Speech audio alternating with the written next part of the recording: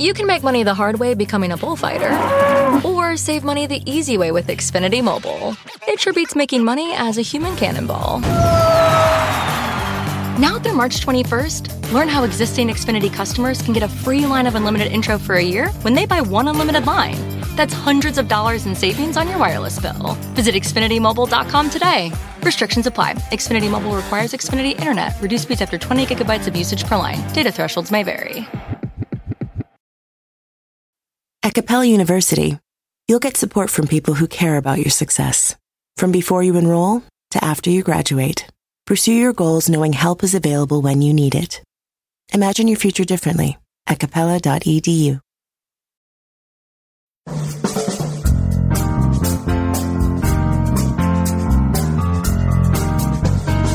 Brett McKay here, and welcome to another edition of the Art of Manliness podcast. Now, many of our goals in life, from losing weight to saving more money, require willpower. But what is willpower anyway? Why does it feel like it often fails us? And what can we do to make better use of it? My guest today explores the answers to these questions in her book, The Willpower Instinct, how self-control works, why it matters, and what you can do to get more of it. Her name is Kelly McGonigal, and she's a psychology professor at Stanford University. We begin our discussion discussing what exactly willpower is, how it can be described as an instinct, and what goes on in our brains when we utilize willpower. We also unpack the idea that there are really three different types of willpower: I won't power, I will power, and I want power, and how these powers can be increased. We then spend the rest of our discussion digging into the limitations of willpower so we can avoid putting ourselves in situations where it's likely to fail us. We talk about how shame, the people who surround us, and even ironically, making progress with our goals can all lead to loosening our willpower. We end our conversation with Kelly's best tips for getting the most out of our willpower. After the show's over, check out our show notes at aom.is/willpower.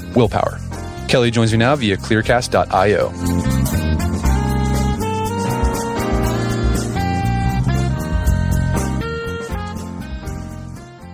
All right, Kelly McGonigal, welcome to the show. Thank you for having me.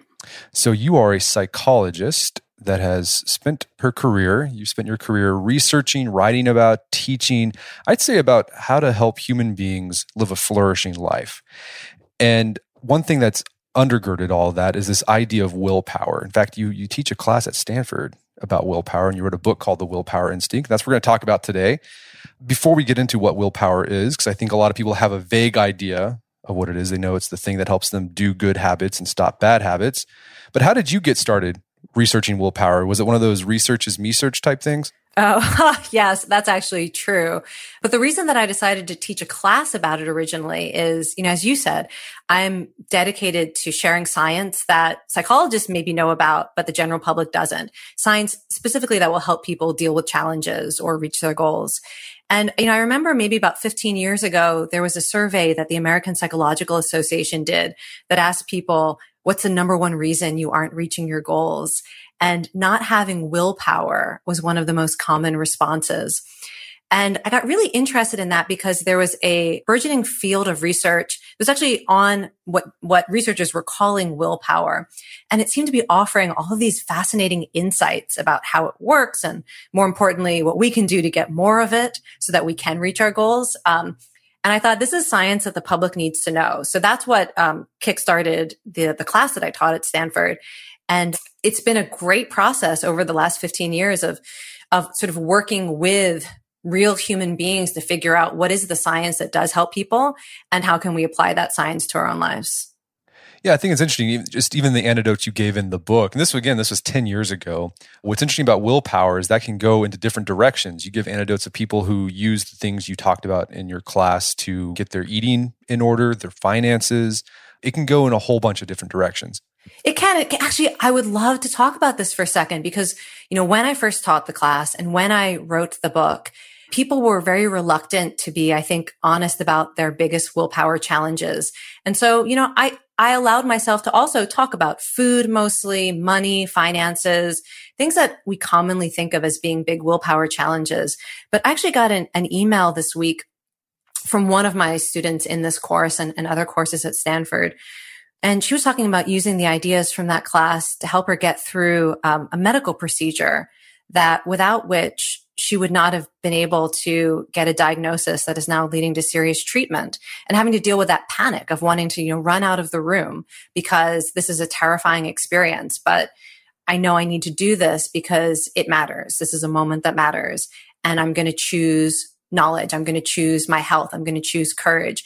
And now that this book has been out there for a little while and I've been talking to more people, I am so heartened by the fact that actually people feel more willing to talk about willpower challenges that aren't the obvious things like, oh, it's so hard to resist cheese, which is, the default everyone goes to. Right. And talk about things that sometimes are a real source of suffering in people's lives. It's that gap between who you want to be and what you find yourself doing and how you spend your time and who you are. And that's what I'm really interested in. It's really about, how can you make choices? And this is how I define willpower. How can you make choices and take actions that are consistent with your highest values and your strongest goals, even when it's difficult and even when some part of you is exhausted or terrified or distracted? And that can include a lot of things beyond what we typically think of as willpower challenges. Yeah, it could be like the health example is one, like having to deal with a health scare, but like a marital problem is another one. Something, if you're a parent, something's wrong, the kid's got a big issue with school or they're doing drugs. Like, how do you manage that? And you're often going to be relying on willpower to do that. Yes. In fact, actually, I think caregiving and being a parents are constantly using willpower, but because they're so strongly committed to the goal and the value, they love their kids. It feels more natural. And sometimes we don't even give ourselves credit. People are not given credit for the fact that they're doing these amazing things that take courage, take energy, take strength, take self-control. But because it's in service of a role that we sort of expect people to be committed to or that feel very important to us, we don't recognize that is willpower. And part of what I try to help people do is figure out how to apply that same sort of natural instinct to do what matters most and to find the energy and the reserves to do it and apply it to your own goals as well. Well, so it's interesting. You called willpower an instinct, and the book is called Willpower Instinct. And that word instinct, we typically associate with, in humans at least, like those impulsive desires that we have that are like animal-like, right? The instinct for sex or for food. We don't really think of willpower as an instinct. That's like, well, that's the prefrontal cortex. That's like human being stuff. You have to work for that. Well, yeah. But let's just be clear, the two instincts that you mentioned, food and sex, these are things that we need to survive. That's why we have those impulses. And we have a natural human capacity to do the things that keep us alive and that keep our tribe alive. And it turns out that willpower or self-control is one of those things too. And I use the word instinct because, instinct means a natural capacity that is not necessarily always triggered, but it's part of what it means to be human. Humans are born with this capacity. We have a biological and develop a psychological capacity to think about the consequences of our actions and to remember our values and goals and to plan and to maybe to suppress or repress other impulses that are getting in the way of our bigger goals. And again, that's part of what it means to be human. It's one of the core features of the human mind and even the sort of the social nature of our species. We have to learn how to tolerate conflict. It's part of what helps humans survive as we became a cooperative species. And one way to think about willpower is about applying that same instinct and capacity to negotiate a conflict when the conflict is in yourself. And part of you wants to do one thing, like give in to immediate gratification. And another part of you is thinking about maybe your long-term interests, or maybe even a bigger than self-interest. So maybe, thinking about your family or thinking about some cause that you care about. And how do you negotiate that conflict so that you don't feel like you're totally neglecting either part of yourself, but that you're marshaling your most important energy and resources toward the thing that, at the end of the day, you're going to be most glad you chose. So those instincts for those base instincts for food and sex and whatever, those, they work in tandem, it sounds like, with the willpower instinct. Yeah. And you wouldn't want one instinct to completely override the other. Sometimes hunger is the most important instinct, and it's not self-control to deny hunger if the consequence is you starve yourself. And I think that this is, sometimes we get so hung up on these ideas about aspects of ourselves that we judge or we think we need to get rid of in order to be our best self or to live a good life. And I'm fascinated by all of the aspects of human nature, even the things that we sometimes judge, like aggression or hostility or the desire to give into immediate gratification. they're all survival strategies. And we get into trouble when we don't have a big repertoire of survival strategies, when one kind of overrides all of our other human impulses. So I think that's one of the great things about taking a scientific lens on this, is that it can also free us up a little bit to better understand what it means to be human, so that we understand our willpower challenges. They don't reveal what's sort of fundamentally broken or weak about you. They reveal that you're human, and we can study ourselves and better understand ourselves so that we can use all of our aspects of being human to reach our goals. So what goes on in our brain when we exercise our willpower? Because we've had guests on the podcast talking about, dopamine, for example. That's the sort of the reward-seeking neurotransmitter that's what causes us, that's what makes drugs or surfing the web or, eating that, whatever that delicious thing is, makes it desirable. Are there similar things going on in our brain that allow us to exercise our willpower? This is a very complex answer. Sure. And I need to actually describe different types of willpower probably to go into what's happening in the brain. Because I think most of us, our initial idea of what willpower is it's what I would call won't power. That is, some part of you wants to buy something or drink something or say something that you might regret later. And so some other part of you has to override that impulse. I think that's sort of what you're talking about. And that you can see that in the brain, actually. So if there's somebody who has a goal to not smoke and they see someone else smoking and they feel that craving, the brain will start to initiate this whole motor pattern of trying to reach for a cigarette and create the strong desire for a cigarette, and even create in your brain stress and anxiety that it will maintain until you give in to the temptation. And in order to have won't power in that moment, you do need, often it's areas of the prefrontal cortex, the ventromedial prefrontal cortex, which will remind you of your longer term goals, like living a healthy life and, not getting lung cancer, being a good role model to others, whatever those values are. And the part of the brain, often the left side of the prefrontal cortex, that starts to suppress the desire to reach for a cigarette or starts to calm down the anxiety in your brain. So that's one side of willpower. And what you see is this complex negotiation of different systems of the brain that have different goals. But won't power is just one side of willpower. And the other two powers that make up willpower are willpower, as in, I will do this. I will do the thing that makes me scared. I will do the thing even though I'm tired and I want to stop. I will do the thing even though I'm not sure if I'll succeed. And so part of me wants to avoid it so that I don't make a fool of myself. I will do it. I will find the energy, the courage, the determination. I'll make it a priority. And when that's happening in the brain, it often looks a little bit different. So for example, you'll see more activation of the left side of the brain, which will be sort of pushing you or motivating you toward action. You will see increased levels of activation in the reward system that make you think, if I do this, something good will happen. You might see increased levels of dopamine that are actually driving you toward positive action rather than driving you towards giving into your impulses. And it looks in the brain like courage. It looks in the brain like hope. Sometimes people refer to it as the hope circuitry of the brain. And that looks really different than when you're trying to suppress an impulse that you don't want to give into. And one of the things that you see in both of those types of brain patterns is the activation of what I call I want power. And this is the thing that really drives our ability to exert I will power or I won't power. And that is, it's the power to remember in moments of a conflict what it is you really care about. And what you really care about if, you were in a contemplative mood and you were thinking about your priorities in life and who you want to be. Because of course, in moments when you're overcome, say, by a craving, you might say, what I really want is to give into it. So we have to sort of take a different time perspective here. And this turns out to be a strength as well. And it turns out to be a pattern of brain activation. When you ask people to remember what their values are, what their deal breakers are, what their long-term goals are, when people think about who they care about, which is often a great source of willpower, wanting to support others or wanting to be a good role model for others can be a tremendous source of willpower. You see this activation in parts of the brain that remind you of those values and goals. And it gives you a kind of energy that then drives whether you need to slow down or whether you need to step up and take action.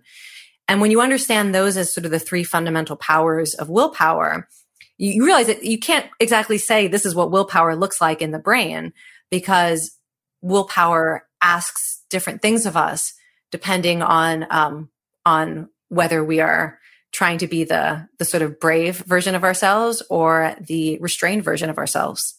And it sounds like too that someone could have be really good at I will power, but weak on I won't power. I'm thinking of artists, right? Yes. These are the kind of guys who can just spend all night, and athletes, days without eating. Yeah, or athletes, right? But then they have some kind of, they're alcoholics or they do drugs. Yes. They can't stop that, but they have that willpower to do what they really, really want to do.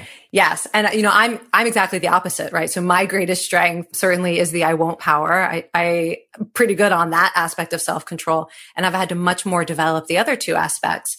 And I think, again, this gets into, one of the reasons I think it's nice to talk about it in this way is that we can all recognize our willpower strengths. So sometimes you might look at an individual and say, oh, that person is out of control with the way that they are free with their speech or their spending, or, people will make these judgments and not necessarily know what's going on in their insides and how much courage it takes to get out of bed in the morning, or how incredibly motivated and driven they are in some aspect of their work or their goals. We all have these different strengths, and sometimes our struggles are a little bit more apparent than the strengths that we are implementing in our daily lives. And particularly because they might not be how we define willpower. It doesn't take a tremendous effort for me, say, to eat healthy. There's a lot of things sort of in me that naturally pull me in that direction. But boy, do I have to work hard to overcome things like my fear of flying.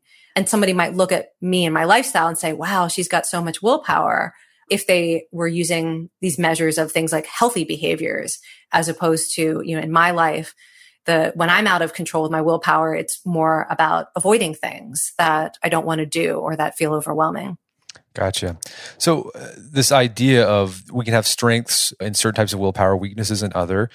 Does the research say that we're able to strengthen those weak parts of our willpower, whether it's won't power, I want power, I will power? Yes, absolutely. And it almost it depends on sort of where you are in your stage of life. Sometimes people ask about kids and how do you develop willpower in children? And then, that might be a slightly different question than, okay, here I am at, say, midlife, and I'm still struggling with X, Y, or Z. Is it too late for me to develop self-control in that area? And I like to kind of separate them out, because if you think about willpower as an instinct, we know it's supposed to flourish in us if the environment is right, and if we have all of the things in our context that humans need to thrive. So when you look at it from a developmental point of view, kids are most likely to naturally develop in their own time the different willpowers when they are in an environment that supports their goals and that is relatively safe and trustworthy. Not like being in a bubble or cocoon, but that in general, kids growing up feel like they don't have to be vigilant every moment to the possibility that they can't trust other people and resources are scarce and you better take what you can get now because who knows what's coming tomorrow. And in that context, kids typically naturally develop these different willpowers. And when you look at us as adults, often it's a result of what we've practiced and what's going on in our environment that may be pushing different buttons. So when it comes to strengthening willpower as adults, it may not necessarily be about having a trusting relationship with your caregiver or being, in a school environment where people encourage you to pursue your own goals, but it's about how well are you able to create that context for yourself and to be that kind of support figure for yourself, so to be like a leader of yourself in your own life. And then we know once you set that goal, there's lots of things you can do to develop the different powers. Yeah, we'll talk about that here in a bit. But before we do, so 10 years ago, there was this idea that willpower is like a muscle, that we have this finite amount of willpower. And then recently there's been research saying, well, maybe not.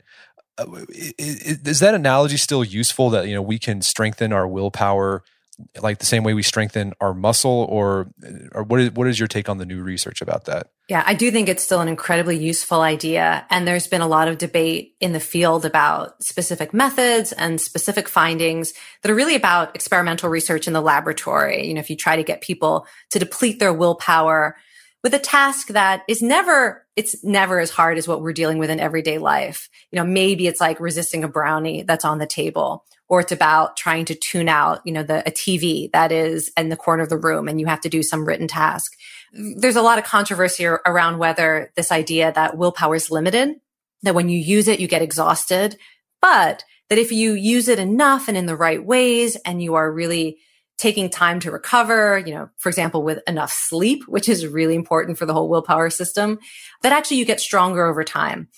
That idea, I still find it to be one of the most useful ideas for people who are interested in increasing their willpower, even though there's been this interesting debate and some challenges with the experimental research. And I think this is, people who pay attention to their own lives will immediately see how this is true in their own lives. The first tenet is that you can't control everything you think, feel, say, do, and consume. We don't have that kind of energy reserve to constantly be trying to perfect or suppress or plan every action to whatever, some sort of ideal is. It's exhausting. And we know that people who, for example, work in professions where they aren't allowed to show what they're really thinking or feeling, thinking about people who maybe work in customer service or work in healthcare, where they're constantly trying to put on a good face and are dealing with a lot of stress and maybe even hostility from other people. Like, that's exhausting at the end of the day. And anyone who's listening who's ever worked in that sort of role, you know what I'm talking about. The same thing can be true for parenting or caregiving when you're taking care of someone who's sick, or you're trying to sort of control your emotions so that you can be the best version of yourself as a partner, as a spouse, as a parent. It can be exhausting. And then if at the end of that experience, when you're feeling most exhausted, someone says, do you want a pizza or do you want a salad? It's not that surprising that sometimes we just want something that is going to make us feel good in this moment, that feels like a reward, that feels comforting. Or if we're asked in that moment, now, do you want to do this next really hard, difficult thing? We might be like, no, because I've done the difficult thing and I don't have anything left to give. So I think that idea is incredibly useful for two reasons. One, because if you're interested in supporting willpower sort of in our culture, helping people be the best versions of themselves, we need to recognize how we may be undermining that through certain systems or policies or our culture, and understand that if you want people to be the best versions of themselves, you can't constantly be asking them to sort of take on the challenges of others and suppress their own feelings or their own instincts and impulses. But the other is it can help us feel more human when we experience that type of exhaustion, or what researchers would call depletion. That it doesn't mean that you are a failure of a human being because you can't do it all at the same time. So there's that idea. And then the second aspect of the model, which is also super useful, is that if there's a specific willpower challenge that you're facing, like you're trying to quit a substance that you use regularly, it is not always going to be as hard as it is in this moment. That we do develop strengths and habits that support us in making a lasting change over time. And whatever is the hardest thing for you right now, if it's really important to you, what the strength model of willpower says is your brain will change in ways that support this. Your nervous system will change in ways that support this. And you're going to be able to construct your home, your workspace. You'll build relationships that support this over time. And it's this growth mindset that I think when you combine it with an understanding that we can't control everything all the time, so you might need to make some choices, or you might need to let yourself off the hook and understand why certain things are difficult.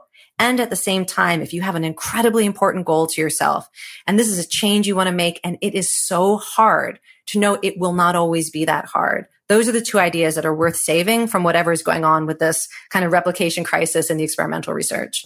We're going to take a quick break for a word from our sponsors. Wedding season is coming up, and if you are preparing for the big day, I know wedding planning can be really intimidating, but finding the perfect suit shouldn't be. Indochino makes it easy to get a fully customizable suit right from your home. Don't just wear any suit on your big day, wear a custom made-to-measure suit. Suits start at just $499, which is about the same price you'd pay for an off-the-rack suit at a department store, and they've also got custom made-to-measure shirts starting at just $89. So I've talked about my Indochino suit on the podcast before. They've been a long-time podcast sponsor. It's navy blue. The measuring process was super easy. They got these video guides you follow.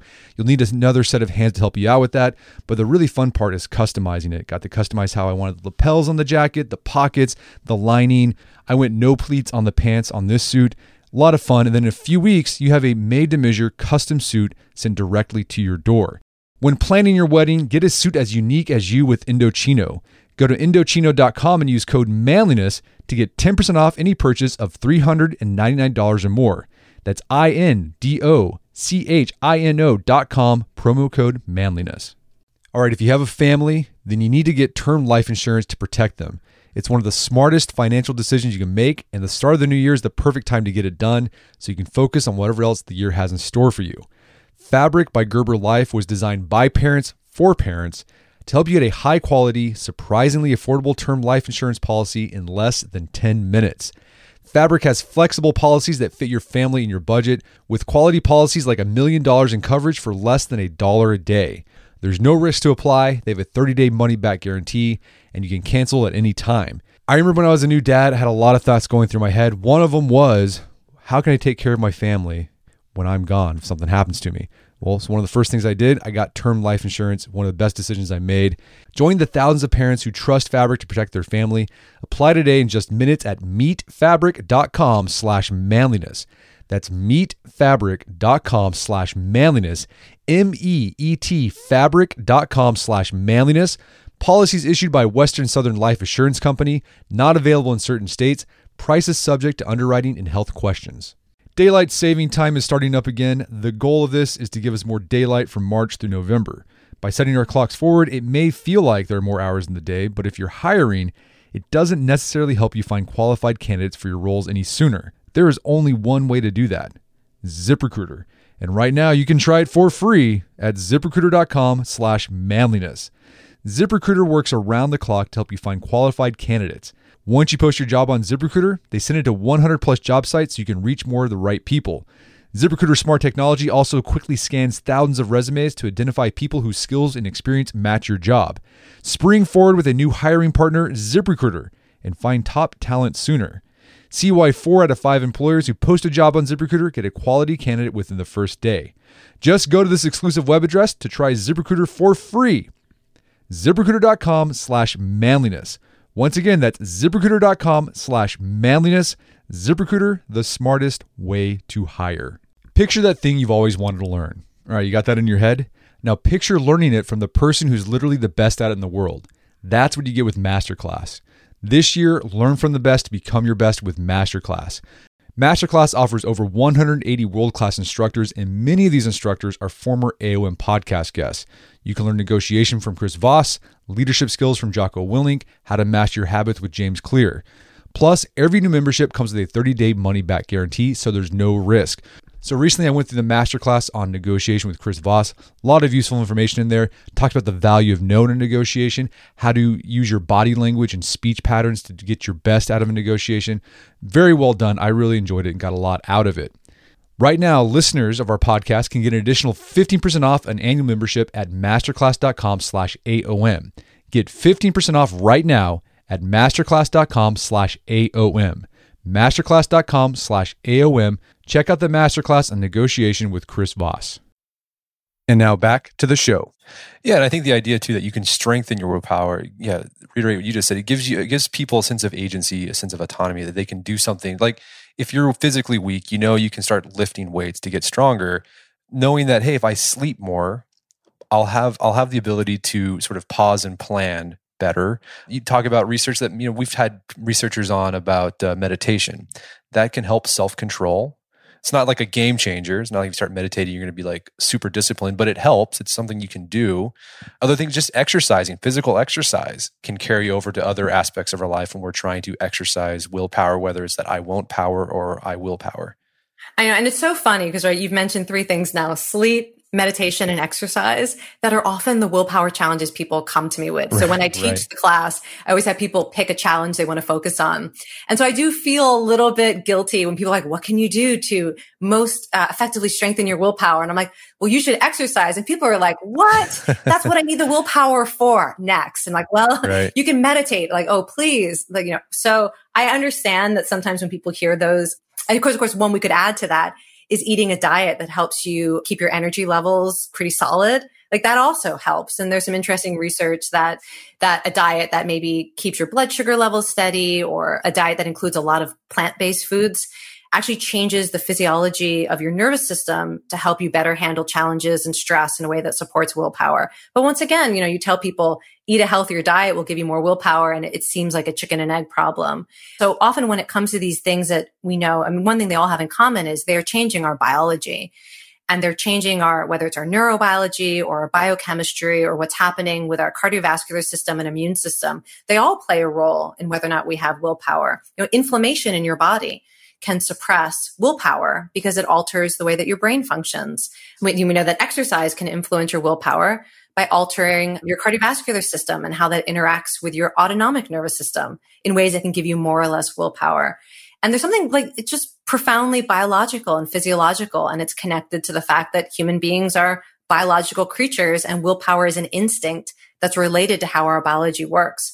So I always tell people, pick the thing of those things that I mentioned, get better sleep, be physically active on a regular basis. I mean, there's some research showing that even 5 minutes on a treadmill will boost your willpower. We're not talking about you having to dedicate 3 hours a day to exercise if that's not realistic.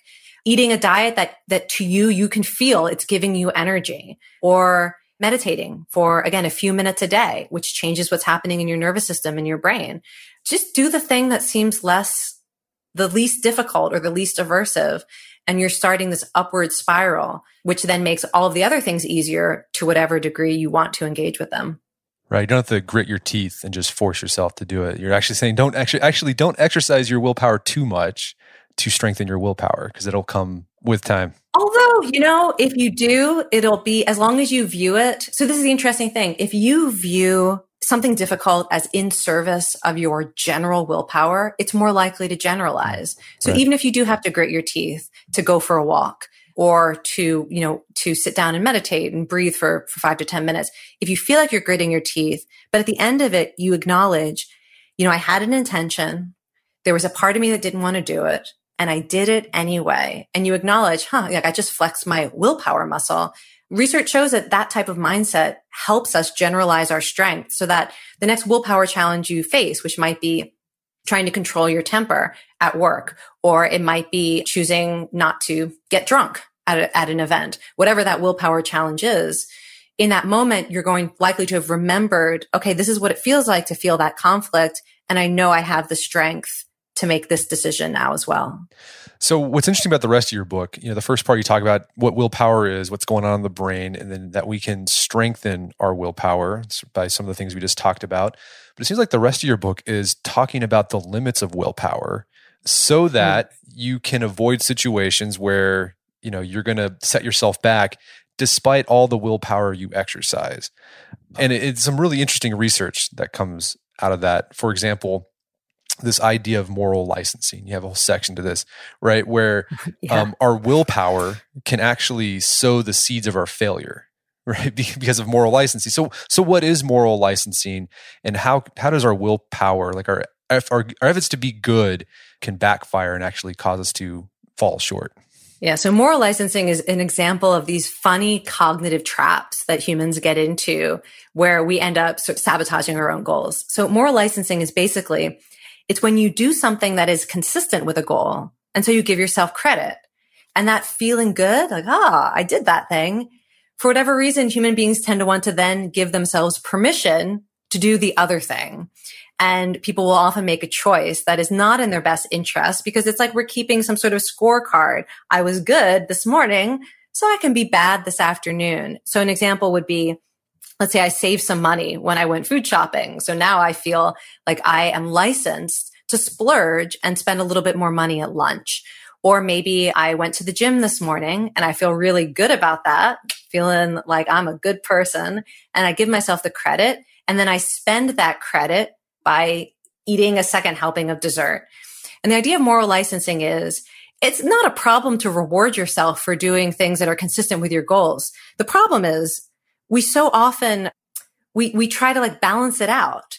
And we forget what our actual goal is, and we engage in a reward that actually is sabotaging a goal that is deeply meaningful. So I definitely don't want to imply that you shouldn't, encourage yourself when you make progress on your goals. You should just ask yourself, is this reward I'm giving myself, is it literally taking me backward to sort of undoing the progress that I made? And part of the problem with this is that we use these terms like I was good, and so now I'm going to give myself a treat, as if we're children who need to be bribed for doing anything at all. And it really takes us further away from that autonomous motivation that says, hey, the reason I chose to save money this morning is because I'm working toward financial stability and I want to get out of debt. that's my actual goal. And when you're connected to that, you're less likely to say, now that I've been good, I can let myself off the hook and spend a little bit more money here. A lot of times it's about commitment. And do we actually understand what our commitment is? Or are we engaged in this weird sort of moral accounting system where we like to go back and forth between being the good version of ourselves and the naughty version of ourselves or the indulgent version of ourselves? And really this idea of moralizing our willpower. So like we tend to do that, particularly in America. I guess it's that Protestant work ethic, Puritan roots that we have, right? Like a lack of exercising willpower is a moral failure. But you highlight research that shows when you think of willpower in terms of morality, right? If you don't exercise it, you are morally bad. It can actually make things worse. How so? It can. And one of the reasons is because it triggers feelings of shame. So like use the example of exercise. You could think of any number of reasons that somebody might want to be more active. Maybe they've heard that exercise is a really good treatment alongside antidepressants for mental health, which is true. Maybe they want to improve their health. Maybe they want to have more energy. Maybe they want to sleep better. All these different actual positive outcomes you could get from exercising. And then as soon as we turn it into, so if I'm being good, I will exercise. As soon as you don't have time, or as soon as you wake up and you're feeling sick and you don't have the energy, now all of a sudden you're bad because you didn't exercise. And then people can feel the type of shame that makes them say, what's the point of this? I'll never be able to meet this goal. I might as well give up now. Shame is one of the most willpower depleting physiological states in the mind and in the body. It basically is like, it's like putting on all the brakes. Anything good that could happen, shame is like not going to happen now. And it backfires because it makes us forget what our actual motivation is. And there's so much research on this. I'm not against morality. I'm not saying go out and try to be immoral. It's almost like it's adjacent to what the conversation should actually be, that it should actually be about what you want. Because if we're defining willpower as the self-control to do what matters most to you, it's not about whether I think you should exercise, or I think you shouldn't smoke, or I think you should be out of debt, or I think you should control your temper. It's not about me outside. It's about you and what you want in your life. And willpower is basically, are you able to make choices in the context of your life that get you closer to the life you want to have and the outcomes that you want? And if you can remember that, instead of going into this moralizing, there's this natural energy that can support you in reaching your goals, even when you've had a setback, or even when you've made progress and you're starting to fall into that trap, maybe of moral licensing. You'll know what you really want. And that's why I always tell people, of these three powers, if there's one you want to strengthen first, strengthen the want power so that you don't fall into some of these cognitive traps like moral licensing. Yeah, the moralizing backfiring. You see that a lot with diet, because like people eat like a cookie and they're like, well, just ruined my diet. Might as well just eat that, I don't know, double the quarter pounder with cheese. It's already ruined. Like that's kind of when you think about it that way. Yeah. What did you ruin? It's what you ruined is your sense of yourself as, I guess, like a good person making progress today. But if you actually look at every choice you have as a new beginning, which it is, it's, the outcomes we get are a consequence of the cumulative effect of our choices. Every single choice you make is a kind of a blank slate where you can either get yourself closer to or further away from your goals. This whole idea that like, what's the point? I've already messed up. That it doesn't mean anything when you're really clear and rational about wanting to make decisions that get you what you actually want. And the other place that this stuff can trip you up at is when you think of things like, oh, well, I ate good food, therefore I'm a good person. Like just thinking about the idea of doing those things can make you feel good, which will like somehow weirdly like cause you not to do the thing you actually need to do. Yeah, there's a lot of weird offshoots of the licensing literature, like vicarious licensing, where if you see somebody else do something quote unquote good, like you feel virtuous too, even if you didn't do it. Like if you see someone else exercise, you're more likely to eat more later, as if you caught the whole thing is kind of ridiculous and silly. But I should say one other thing about why moralizing is not a great idea is because it leads us to judge others as well in a way that is, I think, runs counter to how humans actually work. And so we look at others, we make judgments about them based on their behavior or their health or their debt or their struggles with addiction. We think we understand something about them because we're so used to blaming and shaming ourselves. We project that out onto other people. And that in itself is an additional harm. It's like this whole circle of shame and blame where we moralize ourselves and we judge others. And it's this whole system we get stuck in where we are failing to recognize why a lot of these things are difficult and not turning towards the resources that make change easier. So, it's often what we're doing to ourselves and also what we're doing to others, including people we care about. And the same things that don't work for you do not work when you try putting them out on other people, like shaming other people for being bad, for not being able to make a change in their lives. So yeah, it sounds like the antidote to this then is, okay, focus on what you want, right? What the ultimate goal is. But then it also sounds like practice some self-compassion, not only compassion for yourself if you slip up, but also compassion for others who have also slipped up. Yes. And not only for people who've slipped up, but also for people who are clearly struggling. One of the things that if you spend any time with people who are in recovery for any sort of addiction, what you realize very quickly is that person, when, at the height of their addiction, is able to stay sober for 1 day, 1 hour, 1 minute, that person has just now exerted more willpower than someone who has never dealt with addiction in their lives may ever have to exert in their entire lives. That often people who seem to be struggling the most, that people are most likely to judge as having no willpower, if you actually look at what's happening in their brains, what's happening in their bodies, and the resources that they're spending, or the courage that they have, that they are exerting tremendous willpower. And so I think that that's another, and this is true for ourselves as well, and can help us have more self-compassion. The person who has the most anxiety or the strongest impulses or, those challenges, that is the person who actually is using the most willpower. And we need to give ourselves some credit for it, even if the ultimate outcome today is I didn't succeed, or I gave in, or I wasn't able to do that thing that I said I was going to do, but I got closer, or I delayed giving in for 10 minutes. Yeah, and I think this idea of self-compassion, I think a lot of men, when they think of willpower, for men at least, it's like, okay, discipline, you got to grit your teeth, you got to self-flagellate if you fail. But the research actually says that's going to cause you to actually fail at your ultimate goal. And by exercising some self-compassion, you can actually get to where you want to go. And I think I think the problem is a lot of men, when they hear compassion, they think like you got to take it easy, you're soft or whatever. It's not like that. Like the way I think of it is like I have a coach who does my barbell coaching. And when I have a bad week, like he doesn't get down on me hard, but he's also not like, oh, you poor baby. It's not like that. I'm so glad you're saying this. So part of the work that I do is research on self-compassion and compassion.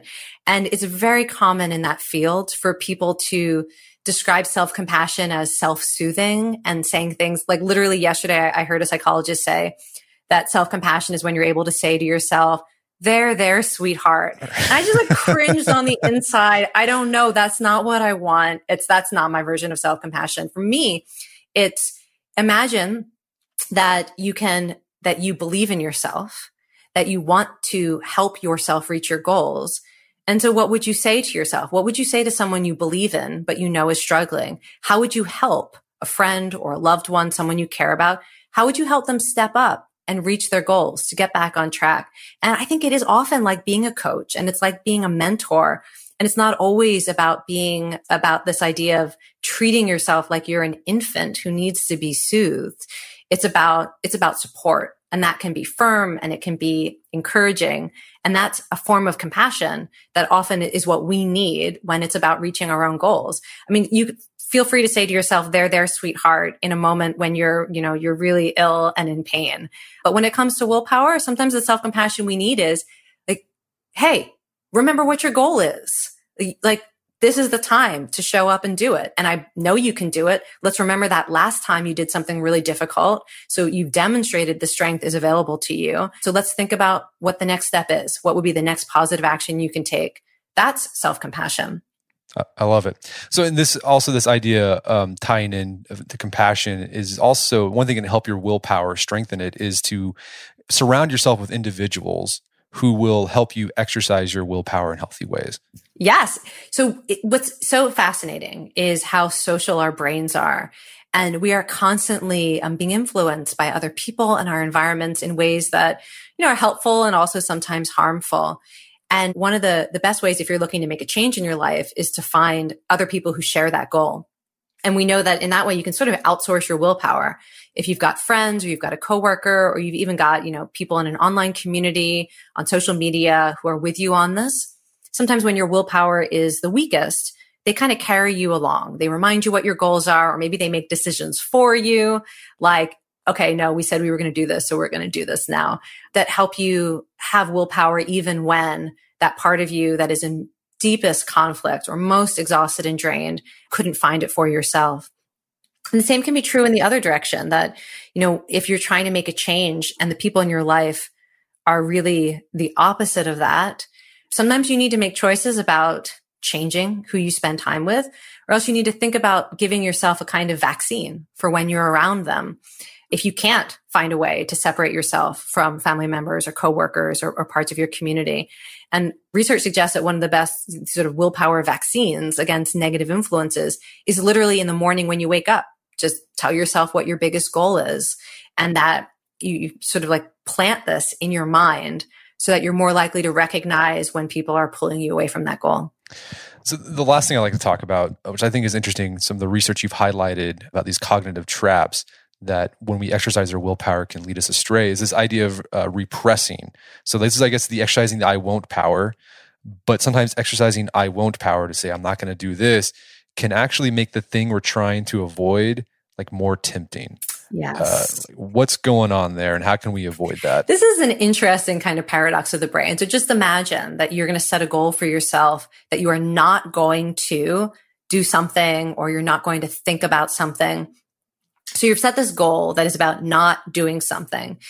And if you're really clear about that, your brain will start to become vigilant for any threat to that goal. And so it's going to be paying attention to the environment. Is there an opportunity to do that thing I said I wasn't going to do, to eat it or to buy it or whatever it is? And you're also going to be monitoring yourself internally for any signs that you're thinking about it or planning it or desiring it. So you set up this kind of hypervigilance that then anytime there is a trigger for it, you may be hyper responsive to it.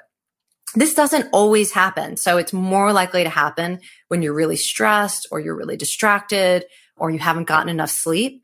But there's this paradoxical effect where you set this goal not to think or say or do or consume something, that because you're then in this heightened internal state of vigilance, it just primes you to give in or it amplifies any of those impulses. And people can find themselves in this really weird trap where they're like, I'm going to stop thinking about this. And the more they try to suppress it, the bigger and louder it becomes. And, so there are kind of two solutions to this. One is to try to find a way to define your goals so that you're looking for something to say yes to. So rather than what I'm not going to do, what's the positive alternative to it? If you're not going to complain, that's like your goal. I'm never going to complain. I'm not going to vent. I'm not going to criticize. Well, what do you want to say? Maybe I'm going to look for an opportunity to thank someone. I'm going to look for an opportunity to call someone out for doing something positive. I'm going to look for a way to acknowledge what somebody else has contributed. I don't know what it's going to be, but then you set that vigilance to look for the thing you want to say yes to. And there are a lot of willpower challenges that can be redefined in this way. Not all of them. But the other thing that you can do is practice paying attention in a really open and different way to whatever the impulse or the trigger is, so that it becomes a kind of strength to be aware of it without giving into it. And this is where mindfulness comes in. Fantastic. Well, Kelly, there's a lot more we could talk about, but I'm curious, what would you say based on you've been doing this for 10 years and working with lots and lots of different types of people from all walks of life. What's one or two things that listeners can start doing today to get the most bang for their buck on either strengthening their willpower or managing their willpower in a more effective way? Yeah, I think the first thing is something I've already said, which is about strengthening your want power. And to take a moment or take many moments and ask yourself what's most important to you. maybe identify the role that's most important to you, or the goal, or the relationship, and how you want to be in that role, or how you want to be in that relationship. Is there a change that you want to make? And get pretty clear about what those core goals and values are, and to spend time every day reminding yourself of them. I literally don't get out of bed in the morning, if I can avoid it, without doing this value goal check-in. It takes less than 60 seconds, and I've trained myself to think of it first thing in the morning. The second thing is, if you aren't getting enough sleep, to try to get a little bit more sleep. There's no fixed number, but we know that the way that sleep deprivation affects the brain is it basically derails all of the neurological processes that make it easier to have willpower and to use your willpower. So that's a lifestyle change. If you're going to make one, sleep would be probably the number one. And the third thing I would say is, if you know what your goal is, there's something you're trying to change, or there's a goal that you're pursuing, to get very clear about something you can do today that is consistent with that, and to celebrate it. It's the small thing. It's the one action. An example I sometimes give people are like, well, how would that apply to something like quitting smoking? And there's research that if you can delay the first cigarette of the day by a few minutes, that can lead to an upward spiral that increases your chance of quitting in the long term. And that's something that like anyone could do today or tomorrow. Just delay it a few minutes and figure out what that is for your goal. What's the one thing that you absolutely can do today that is consistent with your goal, even if you don't have any idea yet how something that small could lead to the final success that you're dreaming of. And trust that often with change and with willpower, this is incremental. It's not all or nothing, black and white. Baby steps. Mm-hmm. Yeah. What about Bob? Remember that movie? Yes, I do. Well, Kelly, where can people go to learn more about your work? My website, kellymcgonigal.com.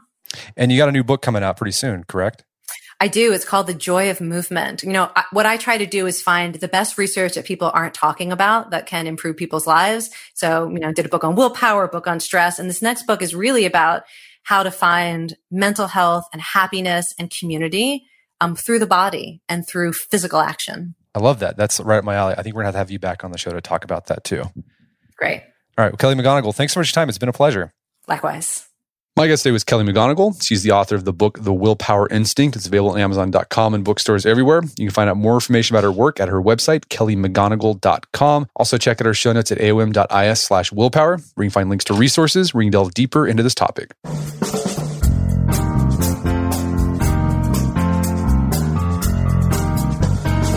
Well, that wraps up another edition of the AOM podcast. Check out our website at artofmanliness.com, where you can find our podcast archives. There's over 500 episodes there, as well as thousands of articles we've written over the years about things like willpower, for example. And if you'd like to enjoy ad-free episodes of the Art of Manliness podcast, you can do so only on Stitcher Premium. Go to stitcherpremium.com, use code manliness at checkout to get a month free of Stitcher Premium. After you sign up, download the Stitcher app on Android or iOS, and you can start enjoying ad-free episodes of the Art of Manliness podcast. And if you haven't done so already, I'd appreciate if you take 1 minute to give us a review on iTunes or Stitcher. It helps out a lot. And if you've done that already, thank you. Please consider sharing the show with a friend or family member who you think will get something out of it. As always, thank you for the continued support. And until next time, this is Brett McKay, reminding you not only to listen to the AOM podcast, but put what you've heard into action.